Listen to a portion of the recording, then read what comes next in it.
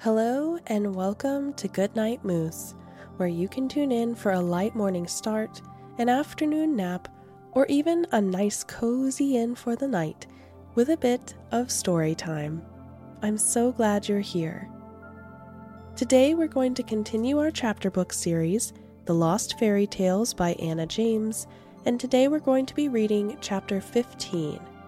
Let's settle in, breathe deep, and dive into our story. Chapter 15, The Three Bears. Tilly tried to get her breathing under control as she watched Oscar disappear off down the road. Jack, however, didn't seem especially perturbed. "Good luck to him, I say," he said, waving after them. "He seemed quite friendly, I thought. I've never met a prince before." "Firstly, he was awful," Tilly said. "But way more important, Jack, I really need to get Oscar back. I can't go home without him, and didn't you notice that Oscar really didn't want to help?" "Oh," Jack said, deflated. "Well, do you want me to help find him?" "Yes, please," Tilly said, "as quickly as possible. Do you know where Rapunzel's tower is?" "I'm afraid not," Jack said, "but I do know someone who might. Let's stop in with the Three Bears." Tilly and Jack set off down the road past a wooden signpost with pointers towards the forest, castle, and village. Before too long, they ended up at a quaint thatched cottage with a beautifully manicured garden and 3 rocking chairs of different sizes on the porch. A picturesque twist of smoke curled out of the chimney, and the smell of freshly baked bread wafted in their direction. Jack pushed open the white gate, and Tilly followed him up a garden path lined with flowering lavender plants, buzzing with honeybees. "The bears are lovely," Jack said, "but do just be aware that they can be a bit jumpy around visitors. There's this local girl who used to keep sneaking in while they were out and messing with their stuff and eating their food, and now she just wanders any time of day and acts like it's her house." "She's blonde, right?" Tilly said, knowing exactly who he was talking about. "I don't know. I've never met her." "Have you?" Jack said, confused. "I thought you weren't from around here.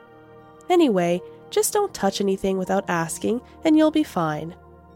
He knocked on the cotton candy pink door, and it opened to reveal a very large brown bear wearing a flowered apron and pink cat eye glasses. "Jack, my darling," she said in a high-pitched, growly sort of voice, kissing him on both cheeks. "And you've brought a visitor. How delightful." She eyed Tilly up and down suspiciously. Tilly followed Jack over a welcome mat into a pristine kitchen connected to a beautiful living room. Everything was decorated in shades of rose pink and white with gold accents, and the whole house smelled of fresh bread and clean linen. The bear put out her paw and shook hands gracefully with Tilly. "Welcome to our home," she said. "Please take your shoes off and make yourself comfortable. But don't even think about eating anything." "Sorry, I'm getting carried away," she giggled nervously. "My name is Mummy Bear. Let me put the kettle on." She retreated to the stove and put a pink kettle on to boil. "Now, Jack, my love, have you been into the village recently? Did you hear that the old lady at the end of the street, you know, the one who lives in a shoe, has taken up with the woodcutter? They were seen dining together only last night. Can you imagine? But enough about them. You know I can't abide gossip. How are you?" "Oh, you know," Jack said, stretching his arms out. "I traded Mom's cow for some magic beans, accidentally grew a huge beanstalk, stole a magical hen from a giant. Bit of this, bit of that." "Oh, Jack, you are a sort," Mummy Bear said affectionately. "Now, did I tell you that I heard there's some kind of competition going on at the castle because the king can't work out where his 12 daughters are going every night? He's offering any one of them for marriage if someone can solve the mystery. Can you imagine?" "Do the daughters get a say?" Tilly couldn't help but ask, even though she knew the story of the 12 dancing princesses and was well aware they didn't. "Why ever would you think that?" Mummy Bear smiled at Tilly. "What a thought, letting a princess choose her own husband, whatever next." "What's that I heard about husbands?" A deep voice boomed, and down the staircase came an even bigger bear, wearing a tie complete with a tie pin clipping it into his fur, and a big gold watch on his huge, hairy wrist. He gave Jack a slap on the back that nearly winded him, and gave Mummy Bear a kiss on the nose that made her giggle. "Guys," a squeaky voice said, and a very tiny bear emerged down the stairs, wearing thick-rimmed glasses and a tutu. "Stop being so embarrassing." "Sorry, Baby Bear," Daddy Bear said, giving Mummy Bear a tickle. "Ugh," Baby Bear said, ambling off again with its paw over its ears. "But I'm being a terrible host," Daddy Bear said, walking over to Tilly, who involuntarily shrank back a little bit. He was a very large bear. "No need to be afraid, new friend," he boomed. "Not unless you've got your fingers in our porridge. Only joking, only joking." "I'm Tilly," she said, nervously putting a hand out. "And what brings you here today?" Daddy Bear asked, trying to shake her hand as gently as possible. "Well, actually, we were hoping you might be able to help us find someone," Tilly started. "They just passed this way." "Did we see anyone, my dear?" Daddy Bear called to Mummy Bear. "Oh, I wouldn't know," she called. "What do you take me for? Someone who watches from behind their curtains on the off chance that they see something scandalous? I would never." She absent-mindedly straightened the lacy curtains, which were a little askew. "Well, I did," a twinkly voice said from the doorway, and everyone turned to see a radiantly beautiful young woman standing in the doorway, framed in sunlight. Jack was staring at her as if she was made of magic beans. The bears looked less than enthusiastic. "Did you see a man on a horse with a boy?" Tilly said eagerly. "I'm not really sure," she said. "I wasn't paying attention, to be honest. I think it was a horse. Could have been a donkey. Or a rabbit. But who cares, really?" "I do," Tilly said. "It's actually quite important. If you wouldn't mind trying to... Maybe it shall come back to me once I've rested and refreshed myself," the woman said, sitting down on the sofa before grimacing and moving to a love seat, then frowning and settling in a cozy armchair. "Just right," she said, smiling.